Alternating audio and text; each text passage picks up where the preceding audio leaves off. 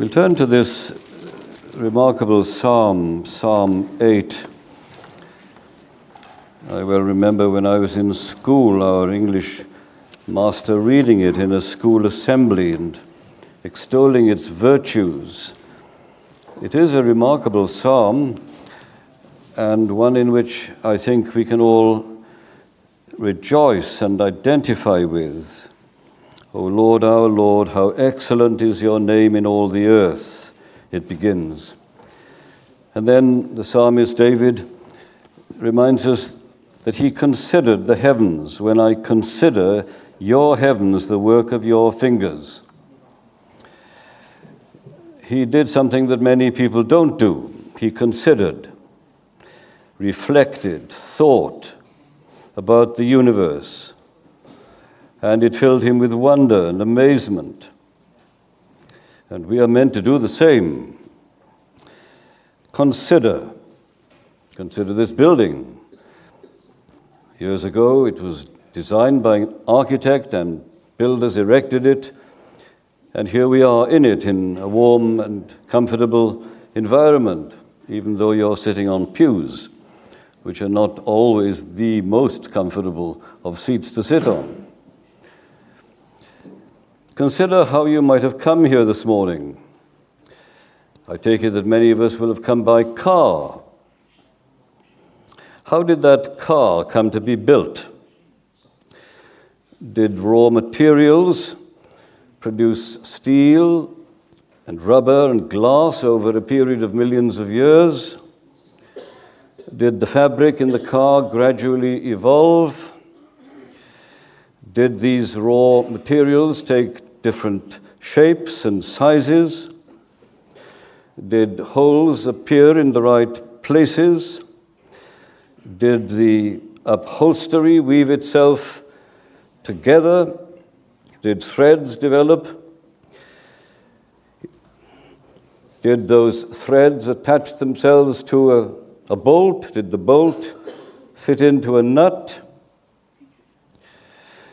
Did an engine develop over many, many years of itself? Did that engine attach itself to the body of the car, fill itself with fuel, and ignite? And have all these varieties of vehicles developed in that particular way over countless millions and millions of years, so that there are different models, different shapes, different sizes to your cars, and you came in one this morning? Is that what happened? Consider yourself. Did a single cell emerge out of some primordial soup? Did that cell divide? Have all the bewildering varieties of creatures formed themselves from a single cell? How did your amazing brain come into being? So that you're now self-conscious, you stand erect, you can speak a language or languages. Consider yourself. Consider the universe, which David did. He would have spent hours gazing at the night sky. Where did all the gases come from? How did they solidify?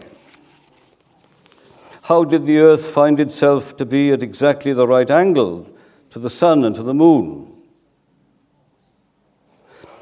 Listen to David. When I consider your heavens, the work of your fingers.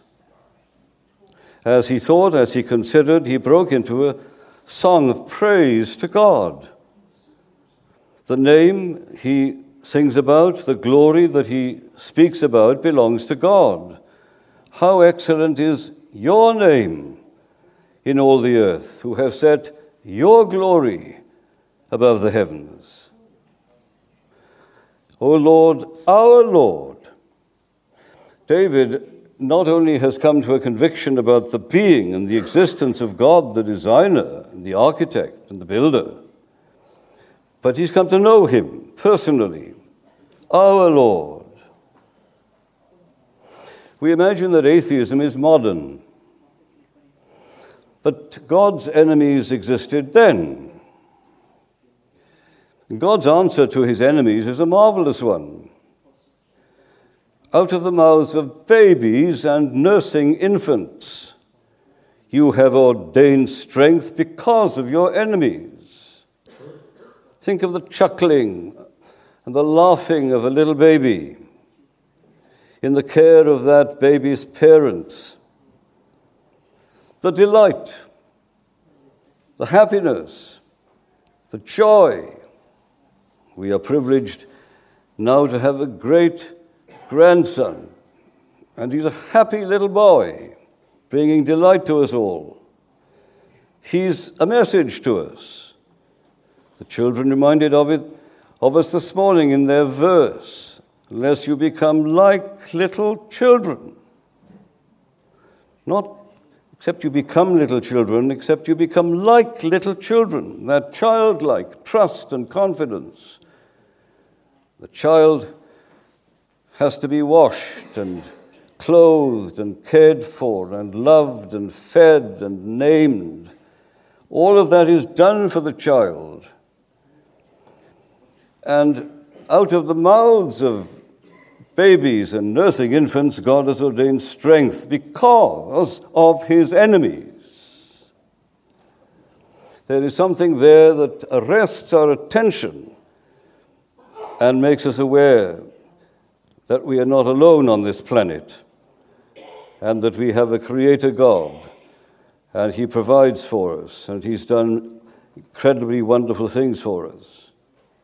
So as David considered, reflected, he asks this question: what is man, that you are mindful of him, and the Son of Man, that you visit him?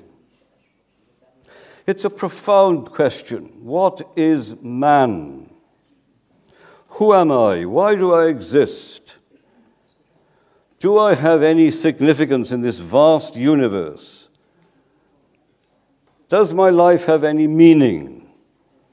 What is it all about? And David came to two conclusions. God is mindful of us, and God has visited us. Now, those are two glorious realities. God has been mindful of us. He created human beings in his image, male and female, with a mind to know God, with a heart to love God, with a will to obey God. And God gave mankind a special place in creation. David speaks about it. You have made him a little lower than the angels. You have crowned him with glory and honor. God has honored human beings in a very special way.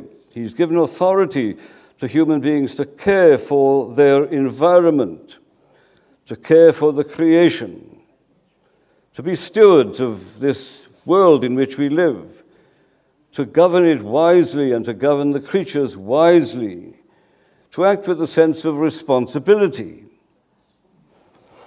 But things went so badly wrong, didn't they? We read earlier on in the service from that great second chapter of the letter to the Hebrews, where these verses are quoted. And the writer says, in that he, that is God, put in subjection everything, he left nothing that is not put under him, that is man. But now we do not yet see all things put under him. And that's certainly true. Human beings are not functioning as they should. They're not caring for creation as they should. They don't look after their bodies as they should. They don't interrelate to one another as they should. And certainly they don't love God as they should. Look at the world today. Think of the last century. We've just been celebrating D-Day, when thousands of men lost their lives in order to secure freedom. Think of the Holocaust, an unbelievable human atrocity. Think of Stalin's purge of the Russian peasantry. Think of Pol Pot. Today, people are concerned about climate change and a new Cold War. And we're living in an age where there's a new kind of warfare with what people have called geeks and spoofs and thugs. The geeks, the intelligentsia, the spoofs invading our privacy with technology and reading what's going on in our computers, and the thugs who are sent at a moment's notice to try and deal with a horrible situation. That's the kind of world it is. Think of yourself. There's a Dr. Jekyll and a Mr. Hyde in every one of us. There's a dark side to the moon. We seem to be very pleasant, very kind, until we are crossed, until someone disagrees with us. Then it's all so very different. We build intensive care wards and hydrogen bombs. We erect cathedrals and run concentration camps. What is man? Well, man has clearly forgotten God and lost his way. We've lost a sense of the purpose of life, what it's all about. We are basically self-centered people, self-righteous and selfish. That's what we are like. And we are meant to keep God's rules, to know Him, to love Him, to obey Him. But we don't. We need to be restrained. We need government. We need a police force. We need an army. Or we'll run riot. We want what we want when we want it. C.S. Lewis speaks about a broken down old crock of a motor car traveling along a motorway. The car is clearly in need of urgent repair. The driver keeps colliding with other cars on the motorway, and he's taking the car in the wrong direction. That's his picture of us, moving in the wrong direction, away from God, colliding with other people and hurting people, unable to live in a home, unable to retain the kind of commitment that we promised in marriage, hurting our children, hurting each other, and then we are broken down people. We are all, to one degree or another, abnormal. That's the human race. That's us. The Bible is very honest about it, and we need a touch of honesty today. So isn't it an amazing thing that God, whom we have rejected, has not rejected us?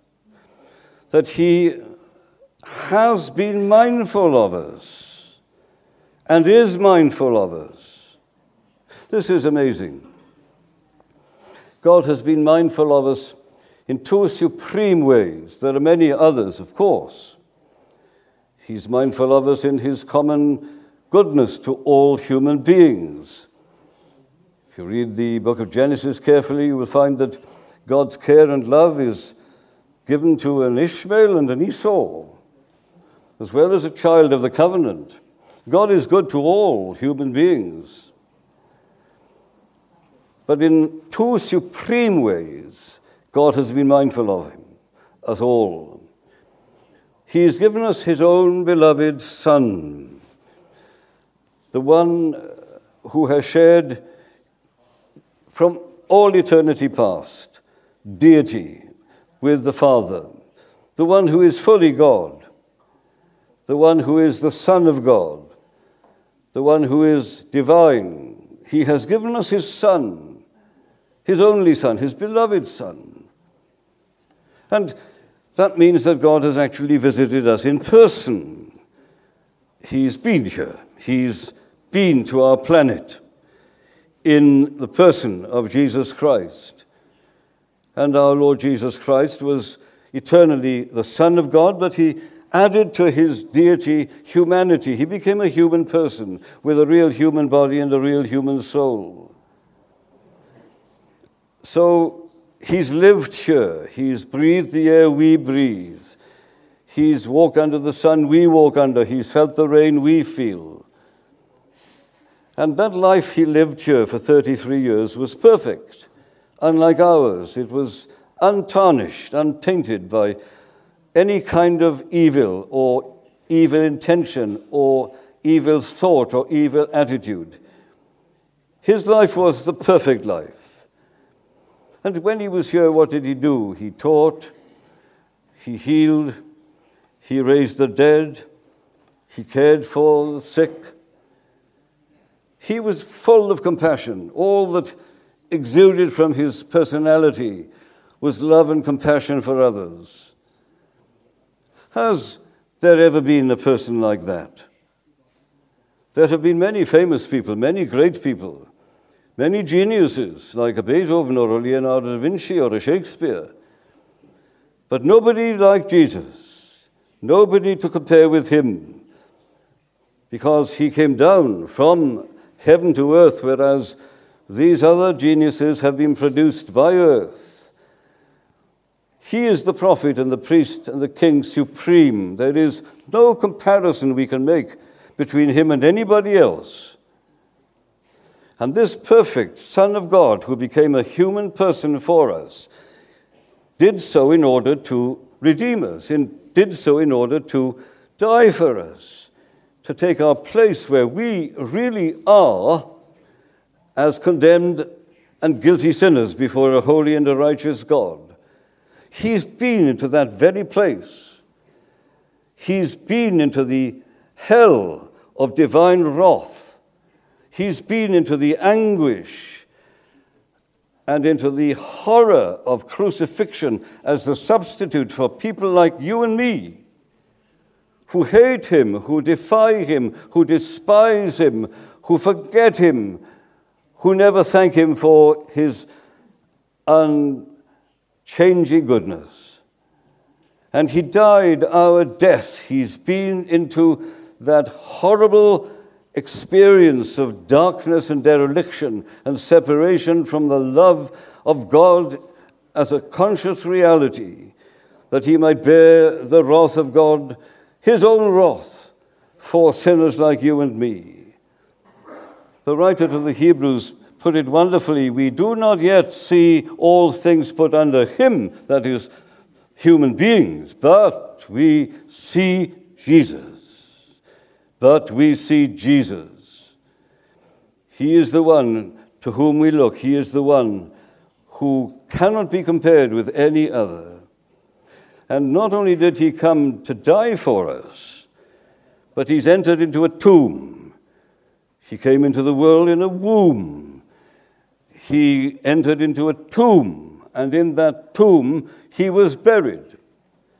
Jesus has been into the very darkest places, into the very seat of horror and death and hell for us. So he's actually been buried. He knows what it is to die, and he knows what it is to be buried. But they couldn't hold him. Death couldn't hold him. Up from the grave, he arose. Here is the great triumph of the gospel. If you read the book of Acts, you will come across verses like this. With great power they gave witness to Jesus and the resurrection. There was something about the resurrection of Jesus and Jesus himself, the risen Lord, that the Holy Spirit empowered. And these men preached in a way that was extraordinary. They spoke about somebody they knew. They were there. They were eyewitnesses. They'd seen the risen Lord. He'd been with them over a 40-day period.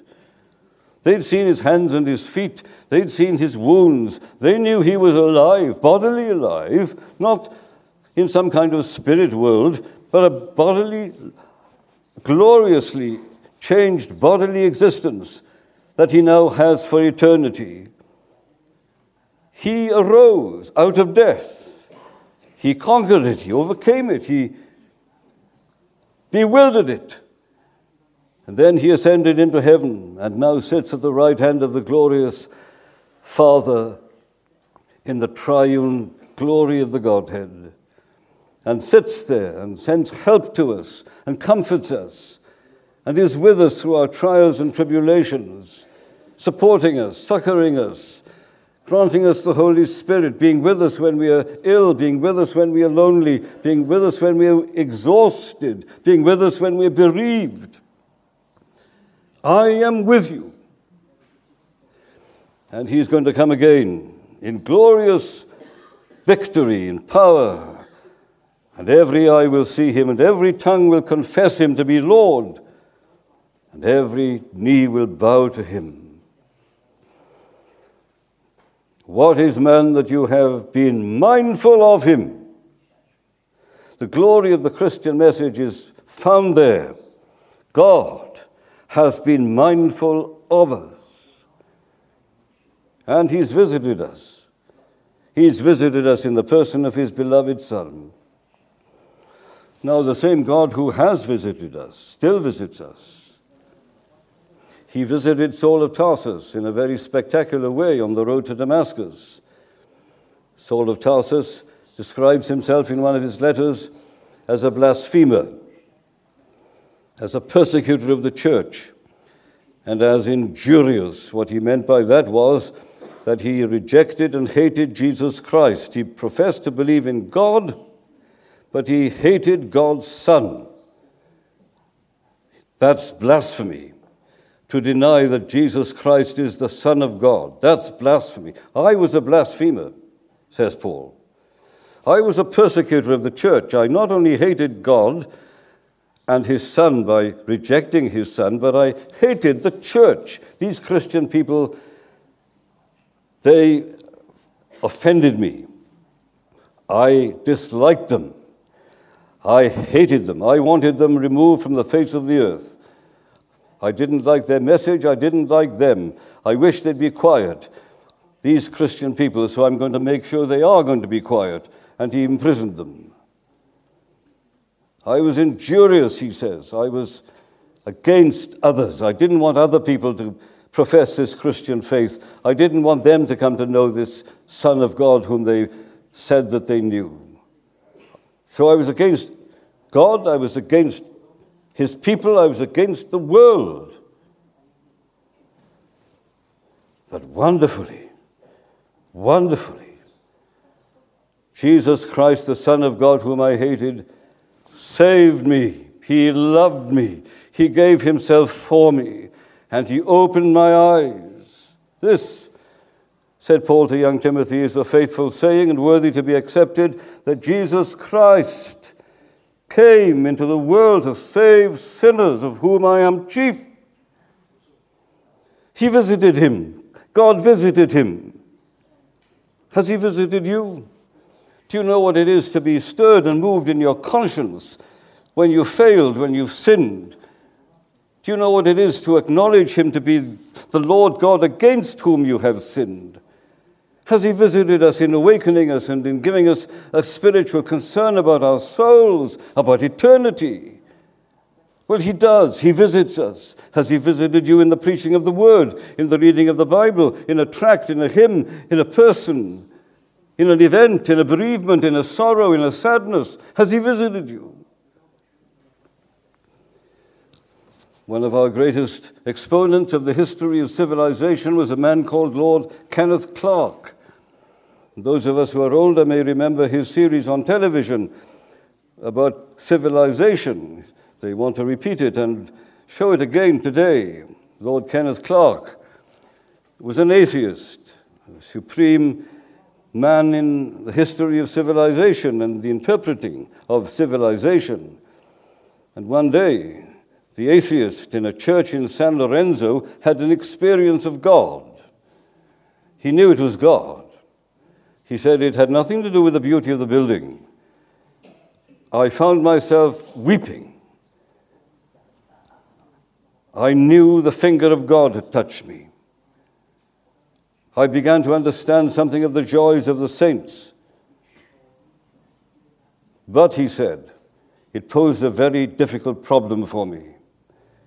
My life would have to change. And I was unwilling for it to change. And I allowed the memory of the experience to fade away. He would have to tell his atheistic colleagues, God has visited me. I know something of the finger of God upon me. And he couldn't do that. He wasn't willing to swallow his pride. He wasn't willing to acknowledge that he'd had a visitation of God. How sad, how tragic. Shakespeare wrote about it, didn't he? There is a tide in the affairs of men which, taken at the flood, leads on to fortune. Omitted, all our lives are spent in shallows and in miseries. When the tide comes in, take it. When the finger of God touches you, respond. When Jesus Christ visits you, come to him, turn to him. Don't turn away. He still visits us because the Lord Jesus Christ in heaven has given the Holy Spirit to his people. And he's the Spirit of truth and the Spirit of life and the Spirit of love and light. And he comes to us. He awakens us wonderfully. It may not happen dramatically. It may happen very gradually. Jesus likened the work of the Holy Spirit to the wind. He said, if you're going to be born, you are to be born of water and the Spirit, and the wind blows where it wills. You don't know where it comes from. You don't know where it goes to. It's like that with somebody born of the Spirit, Jesus said. What do you think of the wind for a minute? I mentioned to the children about that hurricane that hit the coast of Wales in 1859. It killed over 800 people throughout the United Kingdom. There are hurricanes. Some people become Christians under the influence of a hurricane. They're almost blasted into the kingdom, struggling, full of a hostility to God. But the wind is blowing. And then there are people who come to know God rather like the influence of a gale, which blows and it subsides, and it blows and it subsides, and they go through a series of crises like John Newton, and eventually they come to Jesus Christ. But then there are other people, and the wind is like a breeze. Slowly, gradually, gently, we are brought into the family and kingdom of God. It doesn't matter how it happens, so long as it happens. There's this double light that the Holy Spirit sheds. Light upon the truth, so you can see the beauty and the wonder and the splendor of the gospel, and then light in your mind and in your eyes, so you can see what is there to be seen. This double light, what one great English theologian called the external testimony of the Holy Spirit and the internal testimony of the Holy Spirit. Here is light shining all around me, and I can now appreciate the beauty of the gospel, the beauty of Jesus, because my eyes have been opened to the Holy Spirit. God comes to us. He calls us. He awakens us. He draws near to us. He convicts and he converts us today. Now, has that happened to you? When it does, everything changes. We are told what to do. We are told to call upon the name of the Lord in order to be saved. When he draws near to him, we are to call upon his name. Lord, I'm coming to you. Lord, you've spoken to me. Lord, I'm coming as I am. I'm not going to pretend. I'm not going to put on airs and graces. I'm coming as I am, a poor sinner. And I'm coming to Jesus Christ. And I'm trusting in him and in his merit and in his blood and in his life-giving power, that he might save me from death and hell and take me to glory and give me a new appetite for your word and remake me in his image. We are to come to him. He comes to us. We are to come to him. We are to get down on our knees and plead with him, Lord, Save me. I believe your word. Lord, save me. And believing his word, he will. So we are no longer enemies then. We become his friends. We know the love and the care of a creator God and a redeemer. We are restored partially into the image of Christ and one day fully. And we begin to live on another plane of existence. Our Father in heaven, that's God's plane of existence. We live on earth, that's our plane of existence. But we now begin to live on another plane than the earth. We begin to live on the heavenly plane. There's a wonderful change that has taken place. So with David, we can cry out, "O Lord, our Lord, how excellent is your name in all the earth, who have set your glory above the heavens. When I consider your heavens, the work of your fingers, the moon and stars which you have ordained, what is man, that you are mindful of him, or the Son of Man, that you visit him?" But God does do that. And it's a marvelous, wonderful thing that he should. So may we cry out with David. May we live a life of worship and adoration and praise to the great God who has not only been mindful of us, but visited us. And may we know what it is humbly to come before his feet and to receive all that he has to give to us in his beloved Son through the Holy Spirit, Jesus Christ, our Lord and our righteousness.